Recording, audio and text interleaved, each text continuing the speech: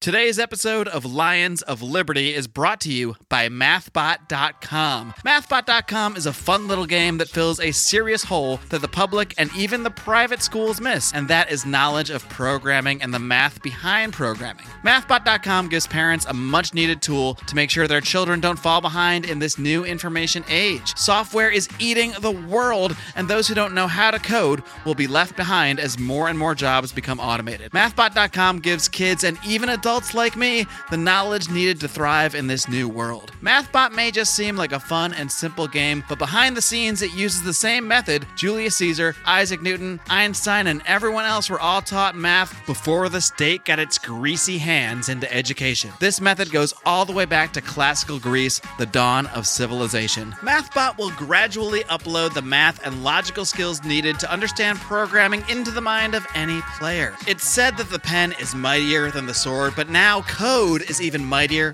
than the pen. So become mighty and learn to code over at mathbot.com. Now we can arm and train Nazis. It is now legalized again, and that's exactly what the Trump government is doing over there. Welcome to the Lions of Liberty podcast. Here's your host, your guide, your shining beacon of liberty, Mark Claire.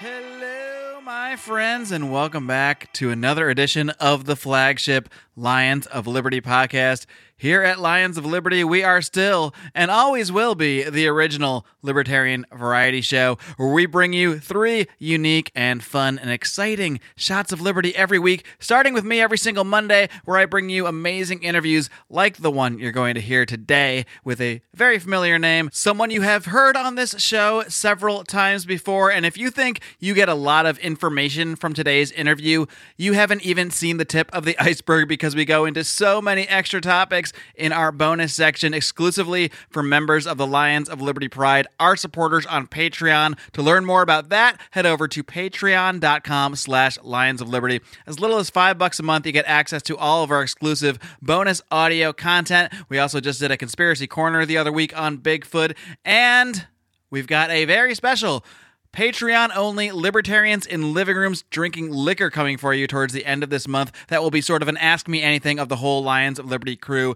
as we chuggle away on our booze. So much for you behind the old paywall. And of course, here in front of it, not only do you get me every Monday, but of course you get Brian McWilliams every Wednesday with your weekly shot of comedy, culture, and liberty on Electric Liberty Land. And by shot, sometimes I mean many shots based on how drunk Brian often is. But like some have said, he is one of the best, if not the best, drunk libertarian podcaster in the business. Take that one to the bank. And of course, every Friday we wrap things up with John Odermatt's hard-hitting look at the broken criminal justice system on Felony Friday. We have such a great variety of shows here that we're always excited to tell you to hit that subscribe button so you don't miss a damn thing. For today's show notes, which you may very well need because we cover a lot of information, I want you to head over to lionsofliberty.com/385. This is the 385th edition of this podcast. Let's get to it. All right, my guest today is somewhat of a semi-regular guest on the show. He is the author of Fool's Errand, Time to End the War in Afghanistan. He is the editorial director of antiwar.com, the managing director of the Libertarian Institute. He is the host of Anti-War Radio on KPFK every Sunday here in Los Angeles. And of course, he hosts the Scott Horton Show, featuring literally thousands of interviews on foreign policy. Very pleased to welcome back Scott Horton. Scott, are you ready to roar? Yeah, how are you doing, Mark? I'm doing great, man. How are things? Not so bad at all. Not so bad at all. So before I get into today's topic, I actually wanted to ask you about something I've been seeing lately on the Twitter, in the Twitterverse primarily, and that is this push for you to have a debate with Ben Shapiro on the subject of U.S. foreign policy in the Middle East. I know Gene Epstein has been sending some semi-snarky tweets of invitation out to him. He's offered to host it at the Soho Forum, and I'm just kind of curious. Obviously, I know you'd be willing to debate. You're willing to debate anyone at any time on this stuff, but I'm curious. It seems that it's been pretty silent from the Shapiro side of things. So do you think there's any chance that this debate happens? Well, I really don't know. I mean, people had said to me that I should debate him.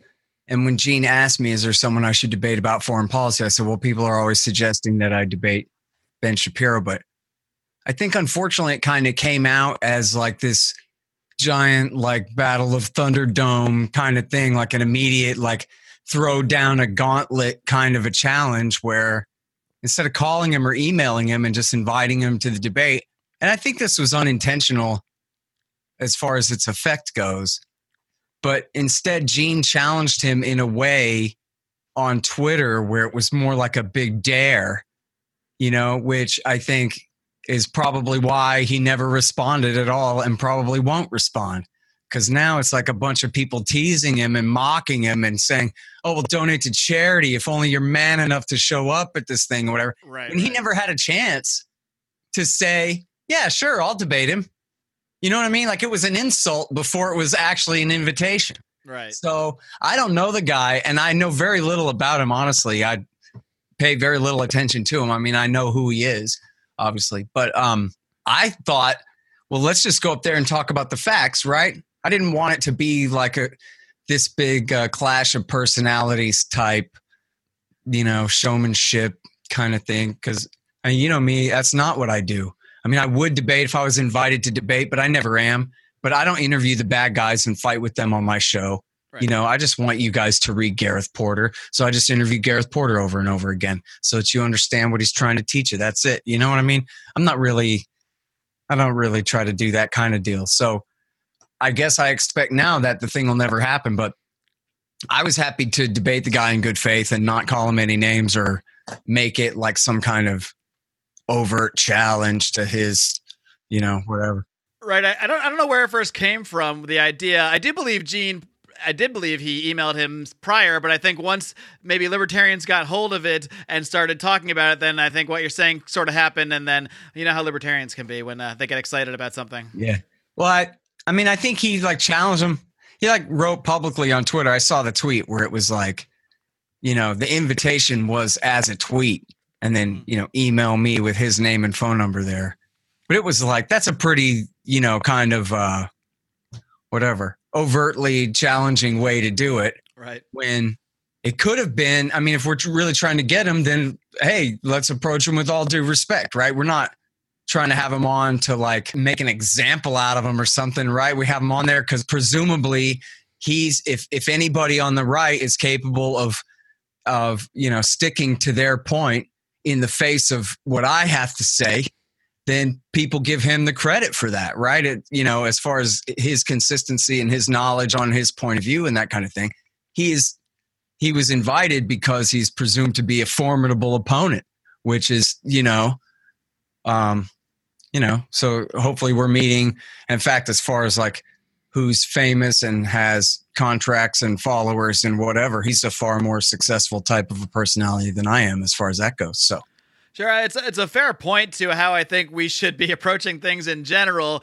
Anytime someone gets the impression that they're being asked to come do something or participate in a conversation of some kind, and it comes across that the point is to show how stupid they are, it's not likely they'll really be that interested in it. Now, I don't know if he would respond if the invitation was sent any differently. Quite right. Possibly not. Right. Although it is somewhat ironic because he actually challenged Alexandria Ocasio-Cortez to a debate in the exact same manner, and then his followers sort of got hyped up and are kind of doing the same thing the libertarians have been doing on Twitter. Yeah. So maybe we're all guilty. This is kind of why I'm glad I quit Twitter because it's you're probably a lot more sane now just by simply not being on Twitter anymore. Yeah, and I mean, when I think about the number of minutes that would have been sunk into this whole controversy, like I saw one meme in my little Reddit group about it. I spent a total of 1.5 minutes on this. I actually emailed Gene and said, hey, maybe go at him a little bit easier and try to get him in the debate. And then we'll just see who has the facts on their side kind of thing. And which is the spirit of the debate. And I don't mean to slam Gene. Like I say, I think it came across as a lot more kind of as a double dog dare than he meant it to in the first place. But then, like you're saying, yeah, the reaction was like, well, what? I don't owe you anything kind of deal, right? So right. Why would Shapiro subject himself to something where he's being cast in that light in the first place or being put on the spot in that way, great point, and I think anybody out there who really wants to hear that debate happen someday, or a debate like that, should kind of take heed of those words about how to approach things if you actually want to see the debate, or if you just want to kind of be sort of touting your libertarian manhood on Twitter. And hey, if anybody out there knows the guy, then tell him I'm happy to debate him in good faith. I wasn't trying to like put him on a spot in a way and make a jerk out of him. I'm perfectly happy to state my case about the causes and effects of the terror wars. And I think that what I have to say will stand. I'm not worried about that, Certainly. Well, maybe in some way, shape, or form it can happen down the road. But moving on to what I wanted to tackle a bit today. And, a few weeks ago, we were having one of our roundtable discussions, and somehow, some way, the topic of neo-Nazis in the Ukraine came up. And I had sort of heard something about it before. I didn't know too much on the topic, but I did have a feeling who would know something about the topic. And, of course, you came to mind. So I do want to dig into it a little bit. I'm not sure the best place to start. It might really be the best place to start with sort of the current history of the Russia-Ukraine conflict, maybe, just in the last 4 years or so of this sort of current iteration of things. Could you give us a little background on, I guess, what you might call the tensions, I guess is one way to put it there? It is a big, complicated mess. And yeah, there's some Nazis in it. But I think the best thing to do is start with the fall of the Soviet Union. So this was essentially it was Russia's communist empire, right? Run out of the Kremlin.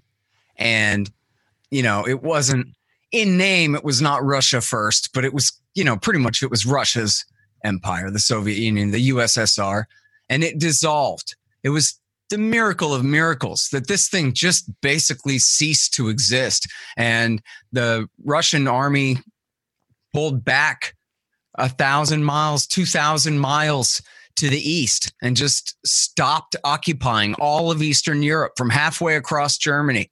And they went all the way back to their borders. And then in the end, they even let go, not just the Warsaw Pact, communist-dominated countries, but even the so-called Soviet republics, meaning the Baltic states, Belarus, and Ukraine. And I don't know if any of the stands counted as the republics. I forget exactly. But these were the countries who were considered the core of the USSR. And in fact, at the time, President George H.W. Bush tried to prevent the final breakup of the USSR. They wanted to see the rest of Eastern Ukraine liberated, and they wanted to see communism destroyed, but they wanted the structure of Russian dominance over the Baltics, Belarus, and Ukraine to stay because they feared what would happen as a result. And George H.W. Bush actually went to Kiev, Ukraine, and warned against the passions of nationalist resentment that could make matters worse here and that we should not give in to them. And William Safire, the neoconservative writer for the New York Times, famously dubbed this the Chicken Kiev speech, where, frankly, faced with the complete demise of the Soviet Union, George Bush Sr. tried to stop it. That in and of itself is just mind-blowing. It is. It's crazy. Especially considering how much he was just hailed upon his death as sort of a, great American Cold Warrior or what have you. I mean. Right. And so, but at the same time, though, he had an important point there about the nationalist passions of some Ukrainians and how troublesome that could be in terms of their relationship with Russia. And in essence, just how far east they were of any of America's real national interests. And so you guys are going to be on your own. And this is a fight I don't think you want to pick, is basically what Bush Sr. was warning the Ukrainian right then, if that makes sense.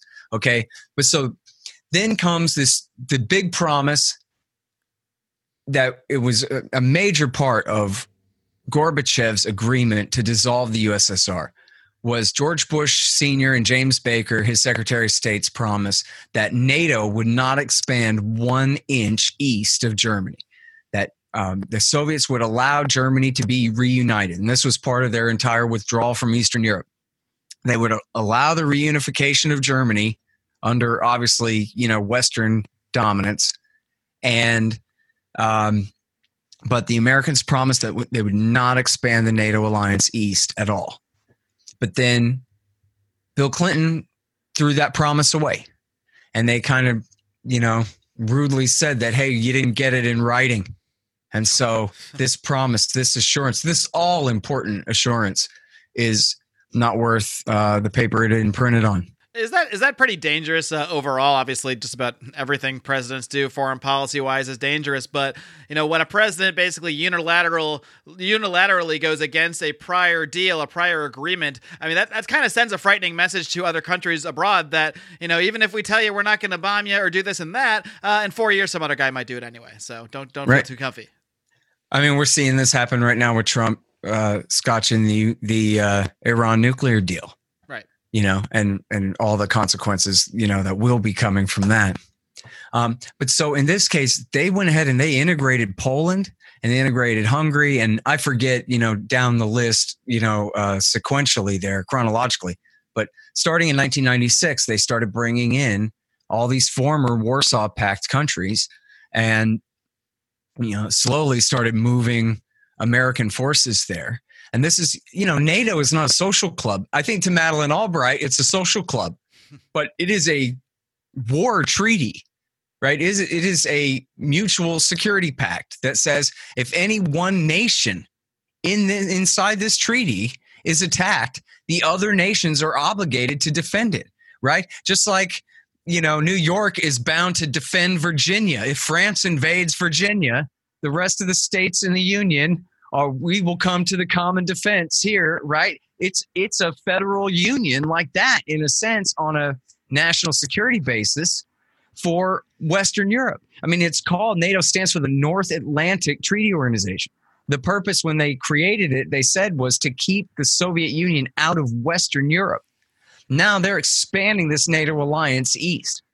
And into the George Bush years, they expanded it all the way up to Russia's borders and incorporated Latvia, Lithuania, and Estonia, the Baltic states, and started talking about bringing in Ukraine and what we used to call, or still call, I guess, former Soviet Georgia, which is there south of the Caucasus Mountains in the space between the Black Sea and the Caspian Sea there. And if I lost you a little bit with that, that just goes to show how far east we are talking about of anything that is actually America's national interests by far. This is way outside of America's domain, unless you count the entire planet Earth as America's backyard. And by the way, nothing is Russia's backyard, but everything is America's backyard.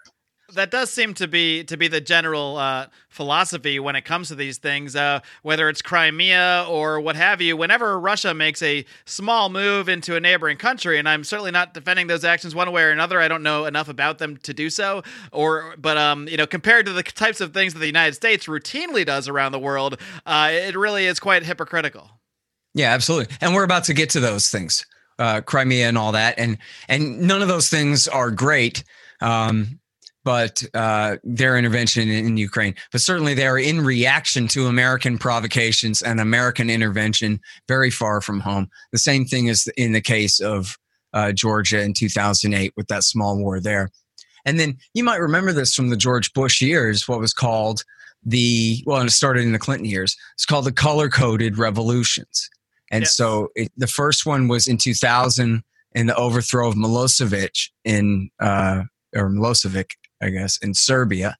And then they did Edward Shevardnadze, who had been the foreign minister under Gorbachev and was one of the heroes of the destruction of the Soviet Union and had become the president of Georgia. He was deposed and replaced by an American puppet named Mikhail Saakashvili. And to be clear, these are all, would you say these are all essentially U.S.-backed regime changes under the sort of guise of an organic revolution? I mean, I'm sure there's an element of actual revolution as well, but how much would you say is the U.S. directly intervening here as opposed to how much of it was from an organic, resentment or movement that came against those regimes? Yeah.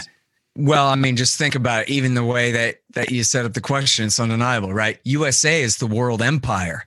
Some dissident group on the ground in a country like Georgia, how much relative power do they have to the U.S.? So when the U.S. is involved in something like that, and we do see that in Serbia, in Georgia, and then later in 2004 in the Orange Revolution in Ukraine, in the yellow or pink tulip revolution in Kyrgyzstan, and then they had an attempted revolution, the Cedar Revolution in Lebanon that didn't go anywhere. You see the National Endowment for Democracy, which is basically, I forgot whose famous quote it was that just said, well, the NED does what the CIA used to do in financing and fomenting these revolutions. And so the Orange Revolution in Ukraine in 2004, this was the Ukrainian template, is what Justin Raimondo called it at antiwar.com for the color-coded revolution. And basically what it is when the pro-Western side loses an election, then they're financed from outside, from the U.S. especially, to refuse to concede and to just stay out there and make demands and allege massive fraud and refuse to give in and go along with the democratic model of better luck next time, and let your opponents win since they won the election kind of a deal. And to foment a crisis and to try to force the government out of power. And in 2004, they did this with this entire hoax about the KGB poisoning plot of the guy who actually lost the election. But, it was shown later that he was, poisoned. It was, I guess the Austrian doctors later showed that he had basically poisoned himself, and with a poison that could not have killed him, that the KGB or the FSB, it's now called, if it was a Russian plot to poison him, they would have used something that was certainly lethal. And in this case, all it did was create these weird tumors on his face. Was it sort of a self-poisoning false flag? Is that what you're saying? Yeah, essentially. Although, you know what, it's actually been since 2004, so I'm trying to think back of whether maybe one of the arguments was it was accidental exposure to something and they spun it this way, or what. But it certainly was not a FSB poison plot the way that they portrayed it at the time. But what happened was they canceled the election of this guy, Yushchenko, and oh, no, pardon me. I always screw this up. Of Yanukovych, and put in Yushchenko. Well, Yushchenko ended up getting drummed out of power. And it was 10 years later, in 2014, under the Obama administration, is when they ran this same guy out of power. In 2010, he had won the election with under European monitors had verified that the election was free and fair, and his side had won. And the Maidan Revolution, that was sponsored by the United States government, overthrew, and I can get into the details of that, but overthrew the same guy again, who was this Russian-leaning president. And he had even agreed that we'll hold new and early elections in the fall. And but that was just the prelude to the final putsch that threw him out of power. We talk a lot about how the U.S. repeats history a lot with a lot of its interventions and actions. This is a case where they are literally repeating the exact same history. Yeah. I'll get into the details of the coup and all that in a second, and the new government, but I want to stick with sort of the overall view that the Americans are, and I skipped, 1999, the Kosovo War, where they broke Kosovo off of Serbia over Russia's dead body. They were basically helpless to prevent it. They completely broke the so-called world law of the United Nations that says you cannot start a war unless the UN Security Council agrees. And Bill Clinton said, forget that, we'll just use NATO and do it, his own little coalition of the willing. And by the way, that war was launched on totally false pretenses that the Serbs had killed more than 100,000 innocent civilians in this massive cleansing campaign of Kosovo, which never happened. The whole thing was just an absolute hoax. And all they ever found was low thousands of bodies, and they were all fighting-aged males from combat, apparently. There were no, massive roundups and machine gunnings and whatever. And there's crazy war propaganda where the photographer climbs over a fence that's like around an electric box, transformer box or something. And he takes a picture of the refugees on the other side of the chain link, and it makes it look like they are trapped in a chain link, cage or whatever. And the whole thing is just a hoax. And these are like, AP photographers and whatever. I don't know whose finger I'm pointing at with that. I forget exactly, but you had good old Roy, what's his name, from McClatchy, Roy Gutman, who's now working for The Intercept, was manufacturing hoaxes around that in 1999 to help support that war. And so,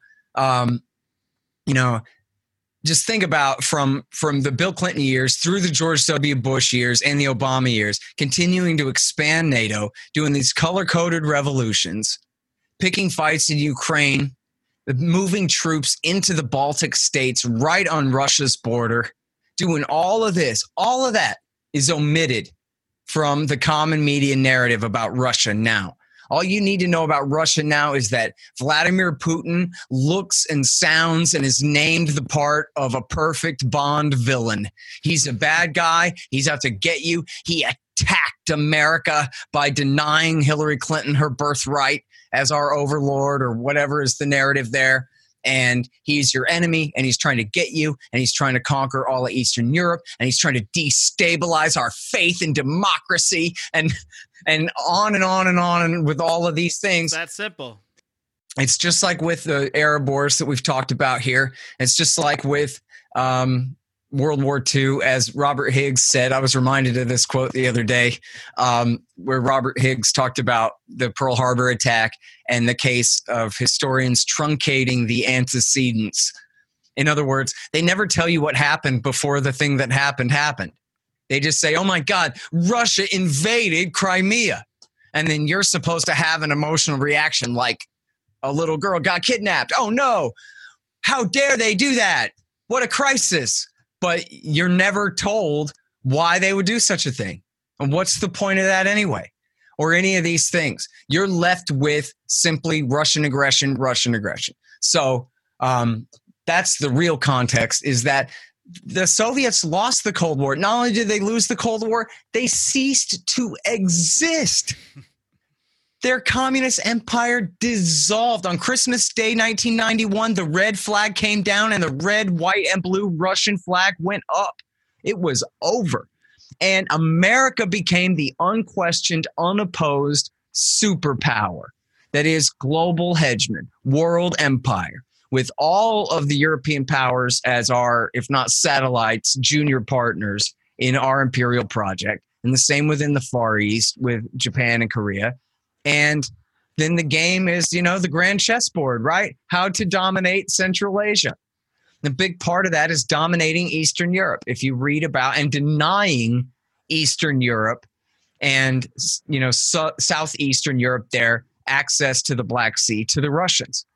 If the Russians have the Sevastopol naval base there on the Crimean Peninsula, then there's some kind of regional power. Without it, they're nothing. It's their only warm water port all year round. And it's the home of the Black Sea Fleet since the days of the Articles of Confederation.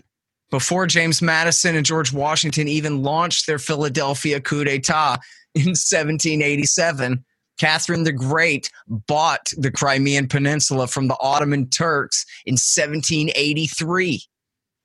That's how long Russia owned Crimea. And yes, there was an ethnic cleansing campaign 240 years ago where they kicked all the Tatars out, other than, a small minority, and moved in a lot of ethnic Russians.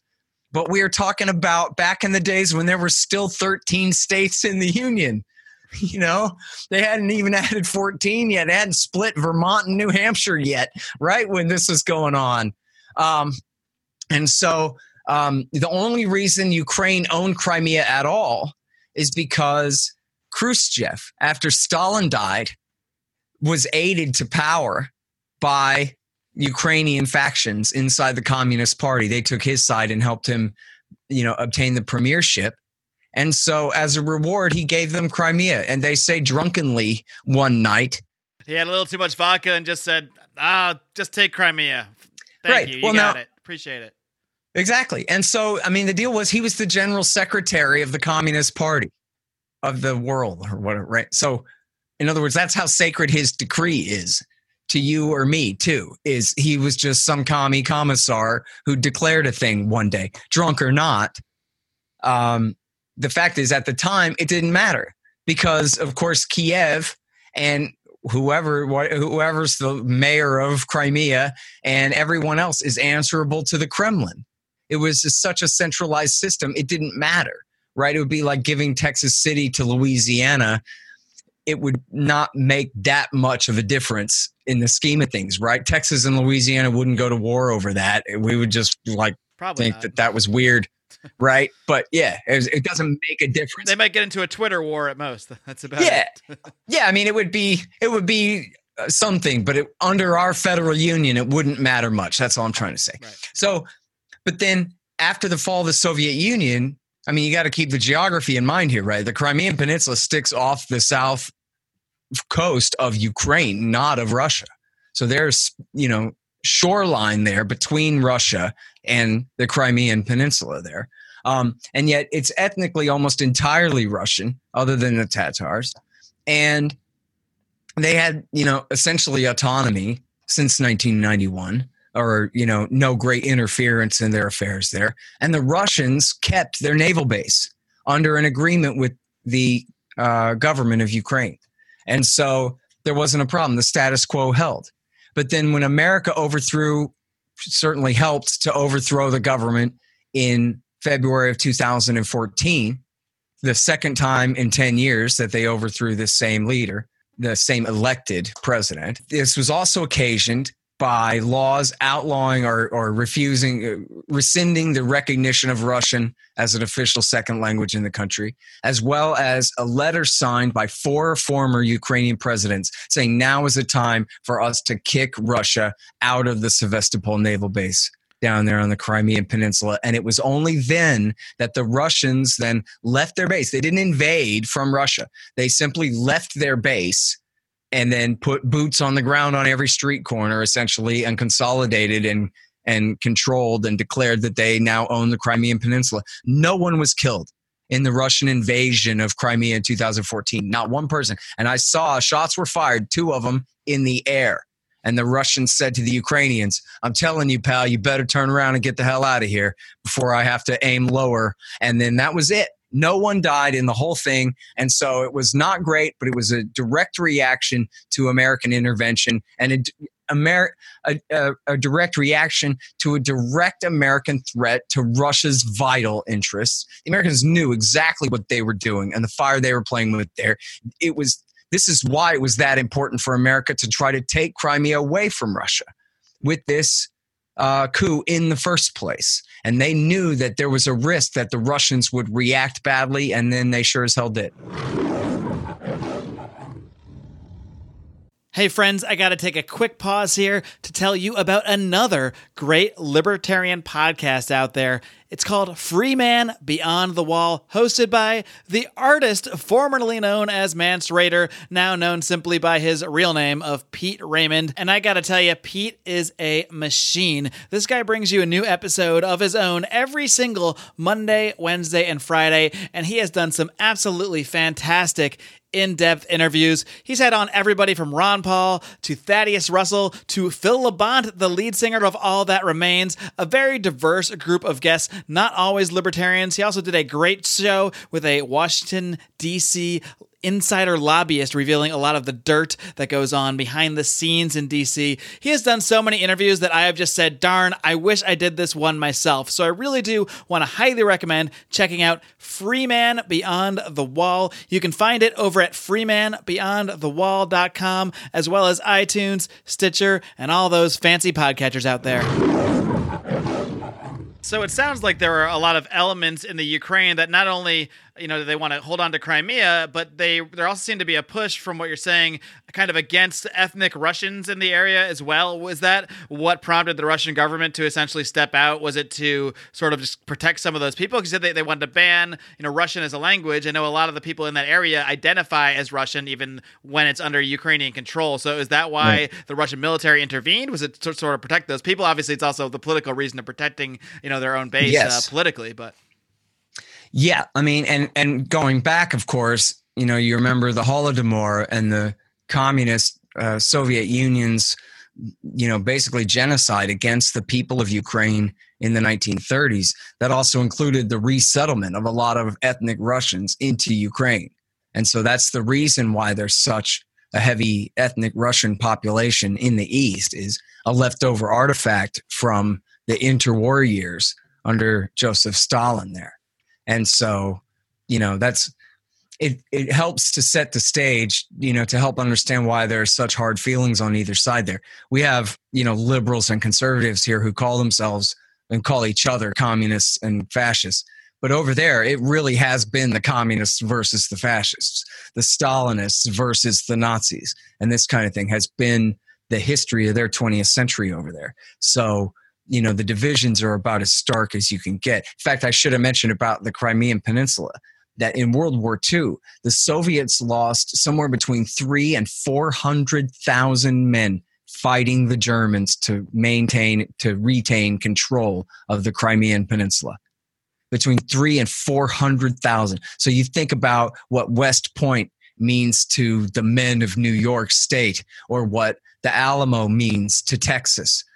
And now imagine that we had ever, in an American war, suffered hundreds of thousands of casualties to maintain one position in the war. That's what the Soviets faced in their war against the Nazis. So you figure just how married they are to the idea that the Crimean Peninsula belongs to them and forever it will. That's pretty much an unbreakable bond there in their minds. That's the kinds of things that the American state and I guess the American people think just might matter to us, but shouldn't matter to anyone else when that's the kind of thing that they've gone through. But of course, you know, think about it from the Russians' point of view, what the Crimean Peninsula means to them. You know, what does it mean for something to be as important as the Alamo, but times 100,000?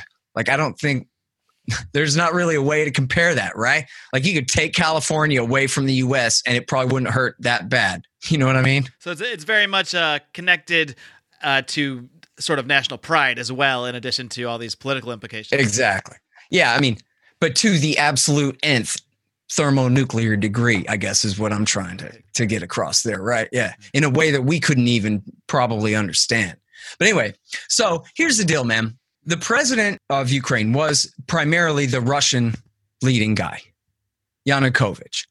But he won the election fair and square in 2010. And the Americans were trying to get him to sign a deal with the European Union to really, you know, in their eyes, take Ukraine away from Russia, to break it away from Russian dominance and have it, you know, move toward Germany and the EU and eventually NATO membership and all this stuff.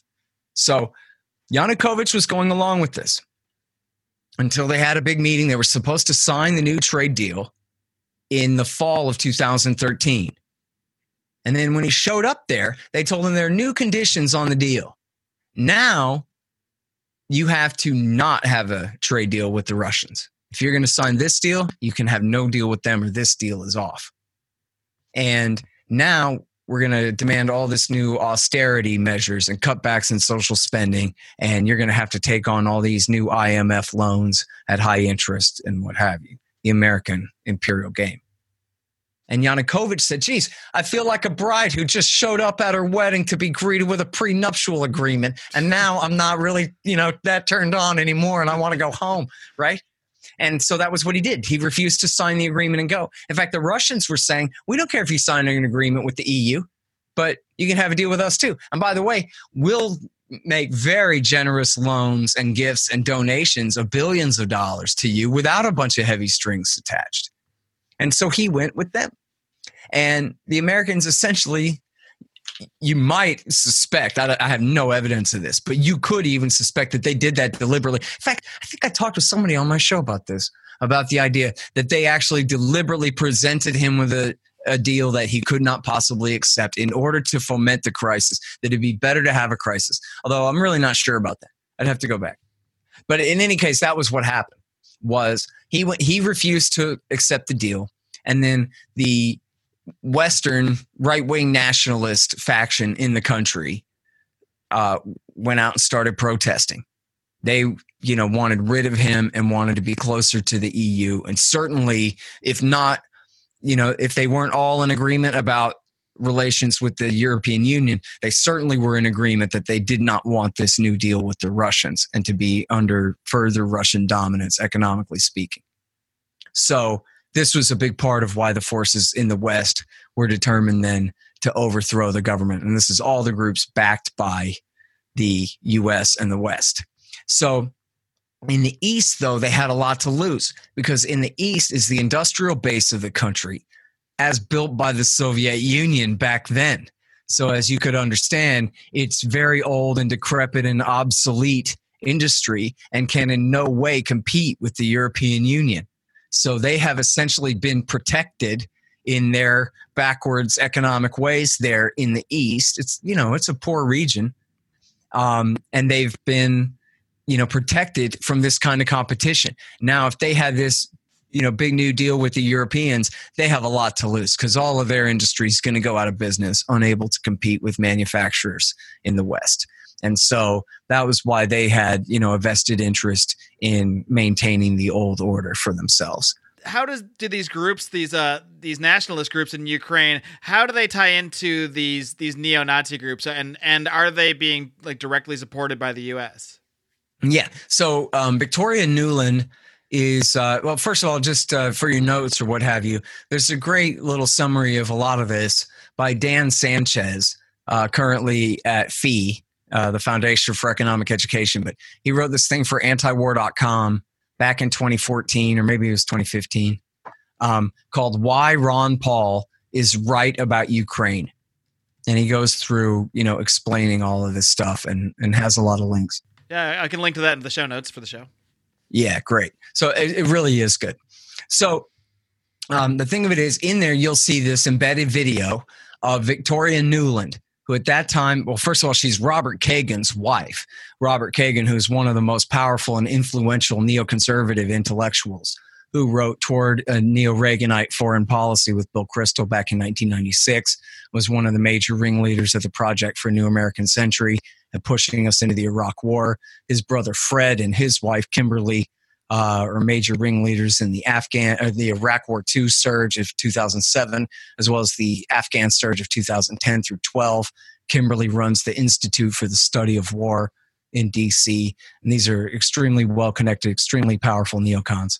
So Nuland, Kagan's wife, Robert Kagan's wife, was the Assistant Secretary of State for European Affairs, which is essentially the ambassador to the European Union. And she was on video from December, just a month and a half or so, 6 weeks before the coup. She is on video giving a speech, which there's a big Chevron logo in the background and everything is sponsored by all her corporate sponsors. And she talks about how America has sunk $5 billion into, as she puts it, building civil society and democracy in Ukraine. But of course, democracy just means groups that favor Western interests and Western policy. Of course.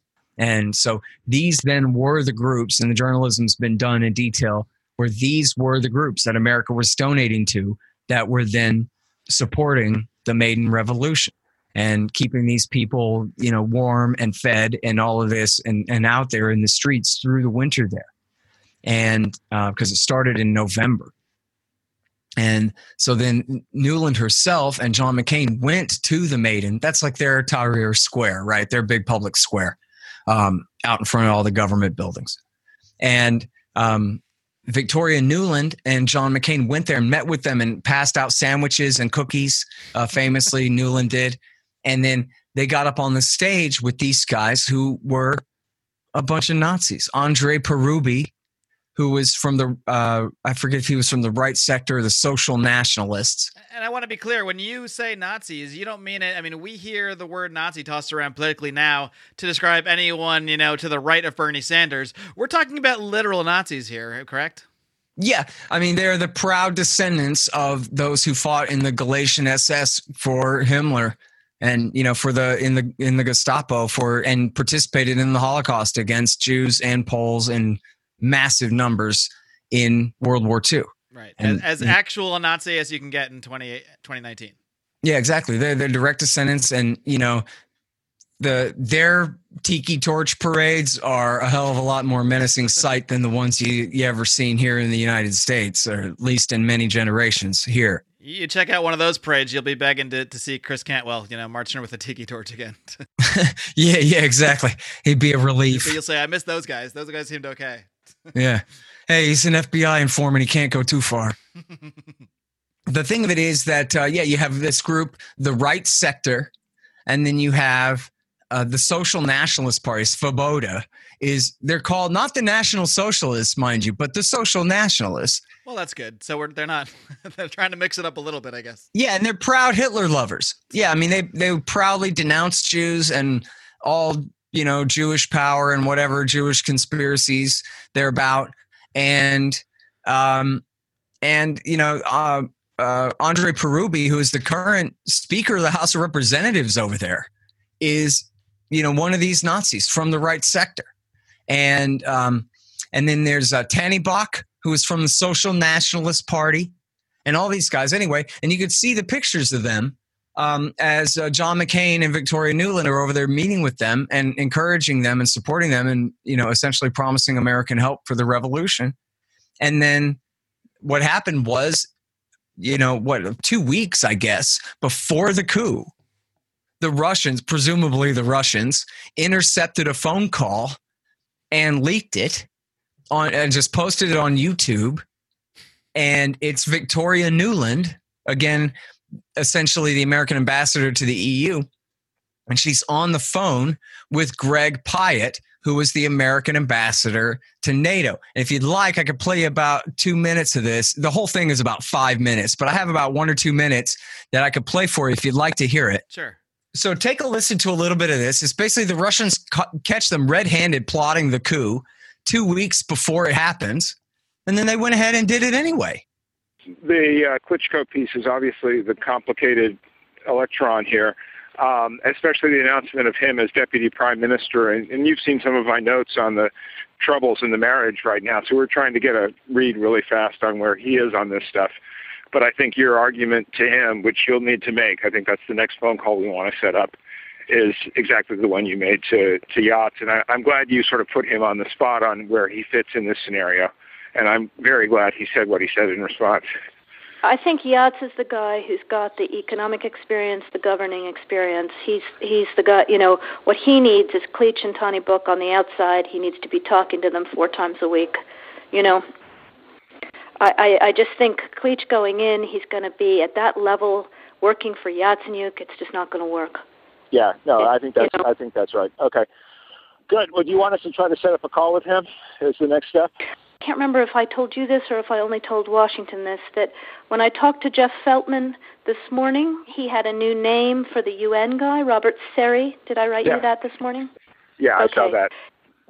He's now gotten both Seri and Ban Ki-moon to agree that Seri could come in Monday or Tuesday. Okay.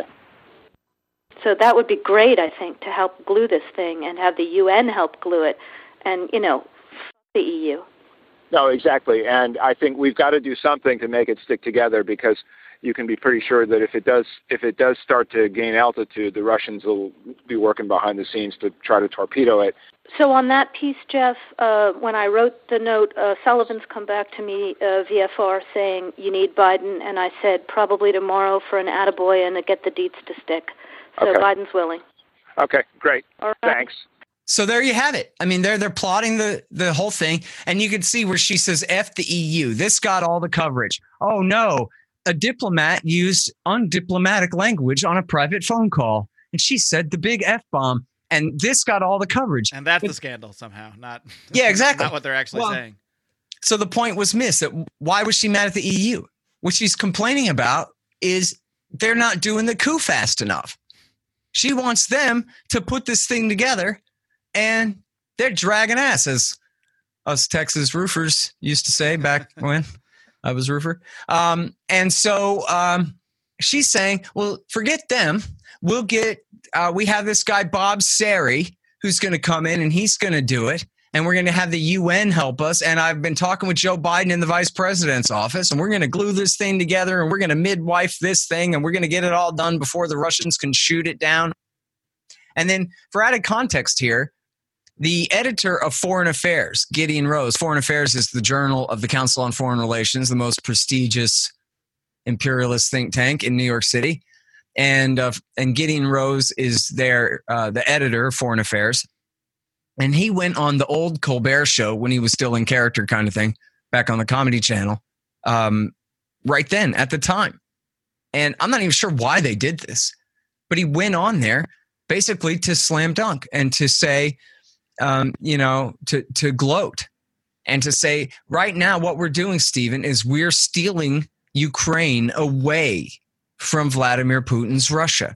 We have him all distracted with the shiny objects of the sport medals at the Sochi Olympics. And while he's distracted, we're running away with his girlfriend. And we're taking away, Robin to his Batman. We're breaking up that relationship. That was the way that they put it. That America is now in the midst of getting away with blue bloody murder. And we think that if we can get it done fast enough, where it's just essentially a fait accompli before the Russians can react, that we'll just get away with it and it'll be great. Except that's not what happens, right? Instead, what happens is Putin says, all right, that's it. And he calls his Marines out and his Navy frogmen out from their Sevastopol base, and he seizes the Crimean Peninsula. And then also, this is really important too, that when in that clip, Newland says, we don't want Klitschko. He's the boxer, and he's trying to kind of elbow his way in here, but he's not ready yet. And so we want to keep him on the outside for public relations concerns here. Yats is the guy. That's Arseny Yatsenuk, who was the guy who became the prime minister after the coup just 2 weeks later. He was the guy. Yats is the guy. And there he is. He becomes the prime minister, and then with the help of Tannibach, who again was one of the founders of the Social Nationalist Party. And the first thing they did was try to, de-recognize Russia as a legitimate second language. And they sent these Nazi militias east to attack ethnic Russians in the Donbass region, that is Donetsk and Luhansk in eastern Ukraine. Well, they pulled a maiden thing. Their protesters went out and seized the government buildings and said, we don't recognize the new coup d'etat government that's overthrown our elected president that we favored. And so we don't recognize the new coup d'etat junta in Kiev. And so screw you guys. Well, so Kiev immediately sent Nazi militias to attack and kill them. And I just want to reemphasize again that we're talking about literal Nazis, the Azov Battalion, and right sector, with their proud Nazi regalia, their Nazi symbols, their Nazi SS lightning bolts. I even read that this Azaz group, has these like children's training camps for children that are basically training them to be new, neo-Nazi soldiers for these militias, these right-wing militias. Well, I don't know how young the recruits get. I might have missed that particular article, but yes, they are, proud Hitler-loving ethnic cleansers. I mean, that is their whole thing. And so then the Russians were accused in 2014 and 2015. I mean, it was almost like Donald Trump collusion hoax level garbage, where they said over and over and over again, the Russians have invaded Ukraine. The Russians are invading Ukraine. New York Times headline, Russia rolls into Ukraine. Yeah, I remember. Never happened. Never happened. Now, they sent special operations forces, deniable special operations guys, to help back the resistance there, but they never invaded. They never sent infantry and armored divisions across. Never happened. And while they proceeded, and you could cast doubt on this if you wanted, I don't care. I think it's legit, essentially legit, but they held a referendum in Crimea where 80-something% of people voted to join the Russian Federation, to essentially ratify the decision that had already been made for them, admittedly. But, German pollsters later came and said that those were legitimate numbers, that the people of Crimea, by huge super duper majorities, voted to go with the Russians. Well, guess what? In eastern Ukraine, in Donetsk and Luhansk, they held referendums where they said, we want to join Russia. And hey, Vladimir Putin, please absorb us into the Russian Federation. And Putin told them no. So here's this guy who supposedly is hell-bent on invading and dominating and recreating, if not the Soviet Union, at least the Tsar's old empire in Eastern Europe. And they're handing it to him on a silver platter. They're begging for him to come and help them. And he helps them, but does not. I mean, and after all, if he had said this is now a Russian border, the war would have been over, right? Kiev is not really going to attack the Russian Federation. Did he say no just to sort of, I don't know, portray that, they are not really trying to absorb all of Ukraine or part of Ukraine, and just to maintain and to not increase tensions? I mean, why did Putin deny them when they cast that vote? Yeah, I mean, well, I think because essentially absorbing that population is just absorbing a budgetary nightmare, right? Now he's got to rebuild the place. Now everybody there who's on welfare is now on his welfare, and, you know, whatever kind of economic damage it would cause to the Russian Federation to bring them in. Like if we absorb Puerto Rico. Yeah, I'm kind of joking, but no, I mean, that may be a good comparison. I mean, I think that if Putin wanted to reabsorb or absorb the eastern region of Ukraine in 2015 or 14 or 15, I guess he could have. I mean, I don't have any reason to think that he refrained from doing that as like a temporary stopgap measure to placate the West or anything like that. I think he was willing, he had shown with Crimea, he was willing to do whatever he thought was in Russia's national interest at that point. And the days of drunken Boris Yeltsin getting pushed around were over, and et cetera like that. So, I think he just had his own reasons for not doing it.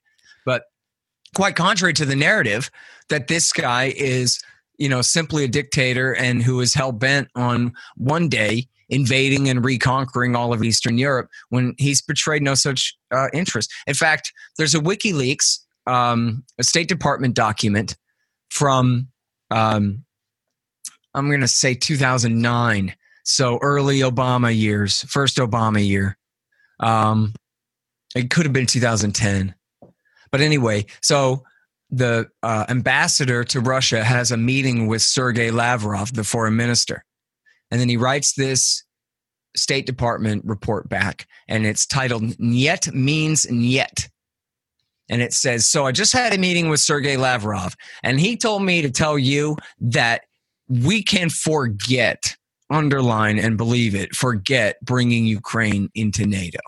And the Russians say that if we really do try to bring Ukraine into NATO, they will invade. They say they can be in Kiev in 2 weeks. In fact, this was later. Putin said, I can be in Kiev in 2 weeks if I want to be.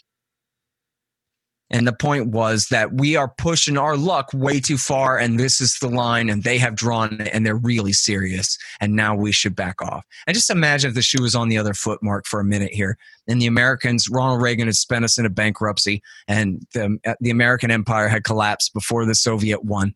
And then the Soviets had expanded all into the Caribbean, all into Latin America, and then they overthrew the government of Canada, and they used Nazis to do it. And then all the Frenchmen in Quebec who said, forget this, man, we're not going along with this because we're proud, independent Quebecers and we're going to fight. And then the Russians backed Nazis to kill all them Frenchmen until they gave up. What do you think the United States of America would do in that situation? Be fairly up in arms. That's right. Yeah, we would nuke Moscow. We would start a war that could essentially kill all of humanity, rather than let that happen. That is the real answer. That's what Washington, D.C. would do. They would commit omnicide before they let America be taken advantage of in that way. And that's the position we're putting the Russians in. And then they squeak and we go, oh, man, look, Russian aggression attacked our democracy and a bunch of garbage. Scott, one more thing I want to tie this into is the current situation with Trump, and specifically, I don't know how much this relationship with the Ukrainian government and the neo-Nazis has changed under Trump, if at all. I'm curious also, though, I don't know that much about it, but I know that the Paul Manafort situation, the criminal situation that he is involved with, is somewhat related to the situation with Ukraine. Can you go into that at all? Mm-hmm. Well, first of all, Trump's policy is worse. Because even though Obama backed this coup, isn't that ironic? Obama backed essentially the Libyan Ku Klux Klan coming to power, the Arab forces who did this massive ethnic and sectarian cleansing campaign against blacks in Libya, and then turn around and start supporting literal Hitler-loving Nazis in Ukraine. The first black president of the United States of America. George Bush can't claim to accomplish those things. No, it's just incredible. But then at least he only sent trucks and aid and training, which is really bad already. But Donald Trump has sent weapons to Ukraine. And part of this, I think, is because of all this bogus pressure against him, claiming that he's a Russian puppet and that he has to prove that he's not. And so it's funny, right? Because here he's even getting out of the intermediate range nuclear missiles treaty with the Russians. and the liberals aren't happy. They're not saying, okay, he proved he's not a Russian agent yet. We want to see him scrap every last nuclear treaty before we'll accept that this guy is not an agent of Vladimir Putin. Such a strange world we live in now where the Democrats are in a furor over not being. I mean, it almost seems like they wouldn't be happy unless Trump did nuke Russia to prove that he's not in collusion or what have you. And even then, they wouldn't, right? They would just say, "See, that just proves that he's trying to make up. He's compensating for the fact of what a Russian agent he is." And so he has sent arms to these guys. And now get this, and you could look this up. It's one of those things that sounds too crazy to be true, but it's right there in the New York Times. You can read it step by step as it happened. John Conyers, the now disgraced and resigned longtime member of the House of Representatives from the Liberal and Black Caucus in the House, had sponsored a bill banning a resolution, I guess, banning any American aid to Nazis in Ukraine. And it passed because everybody said, even in Congress, they were like, that sounds reasonable. They didn't know much about it, I guess. But then they rescinded that. Now, you would think that they would just hush it up and keep it secret and do it anyway. But they literally introduced another resolution to rescind that resolution. To publicly state, no, we can support Nazis if we so choose to do so. Now we can arm and train Nazis. It is now legalized again, and that's exactly what the Trump government is doing over there. And then, so you mentioned Manafort. Manafort, you could ask. I'm not asserting this. I have no information to this, but I'm just saying it occurs to me that he may very well have been working for the CIA at the time that he was advising the Yanukovych government in Kiev, because he was advising Yanukovych to sign the deal with the EU. He was advising Yanukovych to lean west and to do the deal in the fall of 2013. So, I don't know when Manafort ultimately is indicted, who knows what we're going to find out. But so far, this whole Russiagate thing, and I guess I could add Roger Stone in there. When these two guys are indicted, I guess we'll see. Or when the final report comes out. But thus far, it's just like the case against Saddam Hussein in Iraq in 2002 and 2003. It's 100 assertions, and none of them amount to anything. It's all just vaporware. 100 times 0 is 0. And this whole thing is a fraud. And they better prove it beyond a shadow of a doubt after, more than 2 years of this now, essentially. It's crazy. Well, you can tell when something is not quite on the up and up when the reasons for it are a huge, humongous list, because there's no actual one point that points to, if this whole collusion thing was completely legitimate, there would be one piece of strong evidence that would be really all they would need to point to prove it. Instead, there's a list of 150 things, any of which, if you go down the rabbit hole, are either innocuous or not at all what the headline says they are. So I think, to me, that's a real red flag that they're really grasping at straws to try to make this the issue of the day. Yep. And with each new little factoid that comes out, they all jump all over it and pretend it's the biggest thing in the world. And then it's always retracted or played down, or turns out it doesn't really mean what we thought it did, and time after time. And again, and think about this. I mean, in fact, I said 2 years. It's actually been 3 years almost since the beginning of the FBI looking into this and looking into people on Trump's campaign and that kind of thing. You would think, and certainly by the summer of 2016, this thing was in full gear. And yet here we are in the beginning of 2019. If the president was compromised by the Russians, wouldn't it be some kind of emergency to make that case and prove that case and remove this man from power?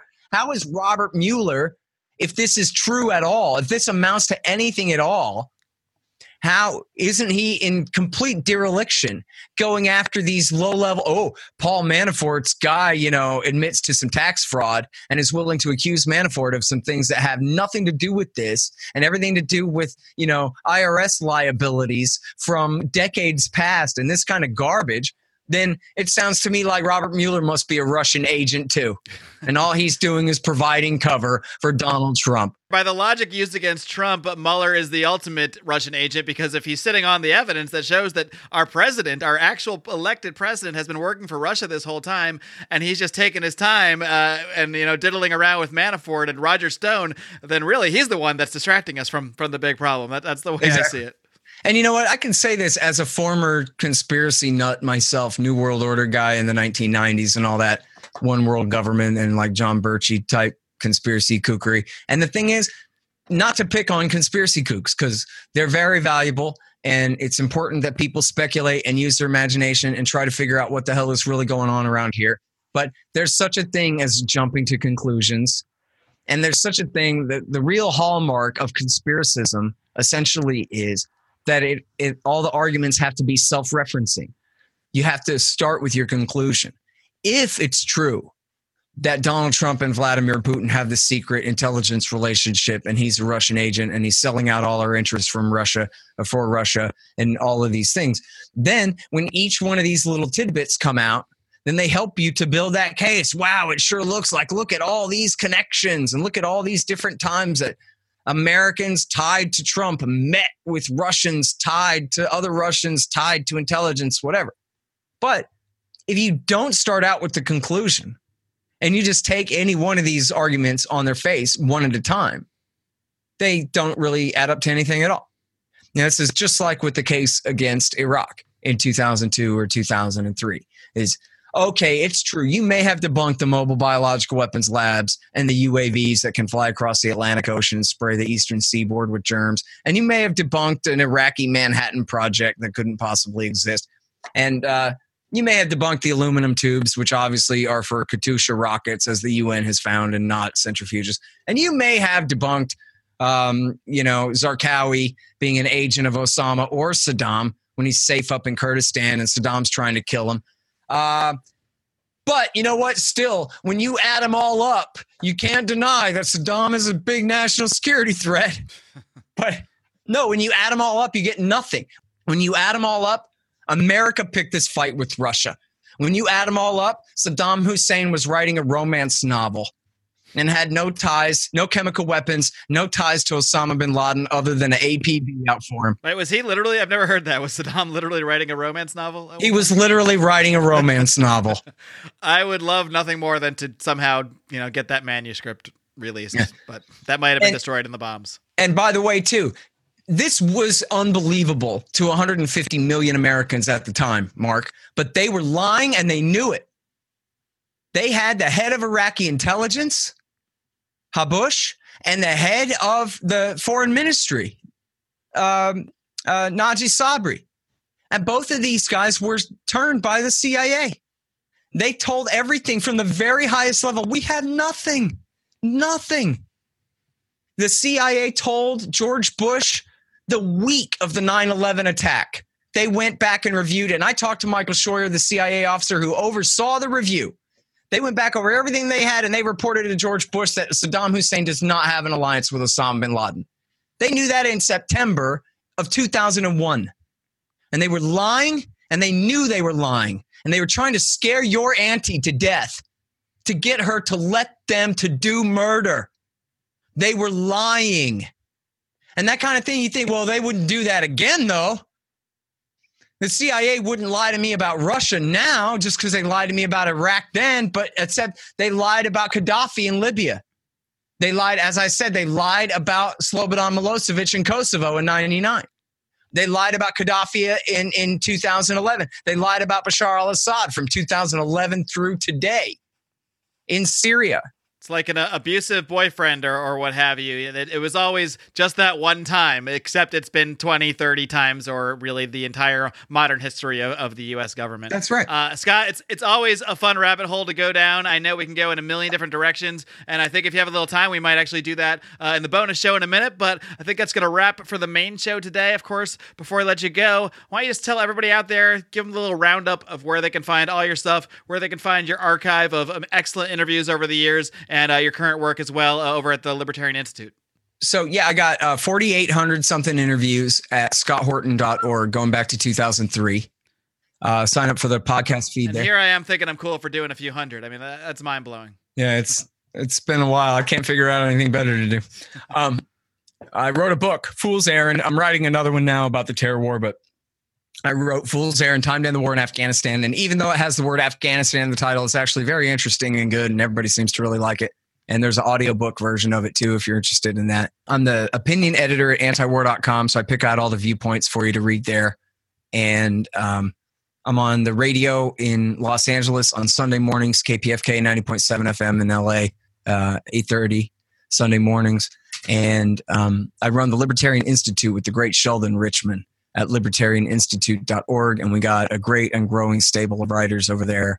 And good podcast, too. You guys are familiar with Pete Raymond, a.k.a. Mance Radar or Raider. Absolutely. He's actually a sponsor of today's episode. So there you go. Oh, there you go. So we run his show and a couple other shows on there. So go and check all that out. And by the way, for Will Grigg fans, we're putting out Will Grigg's last book.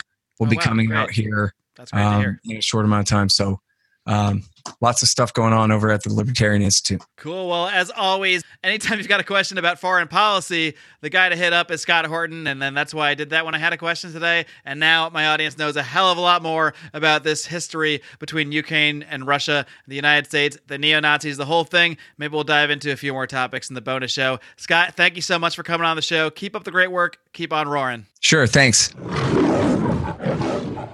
Folks, you never knew how much information about Ukraine that you didn't know until now. Thanks so much to Scott Horton for coming on the show.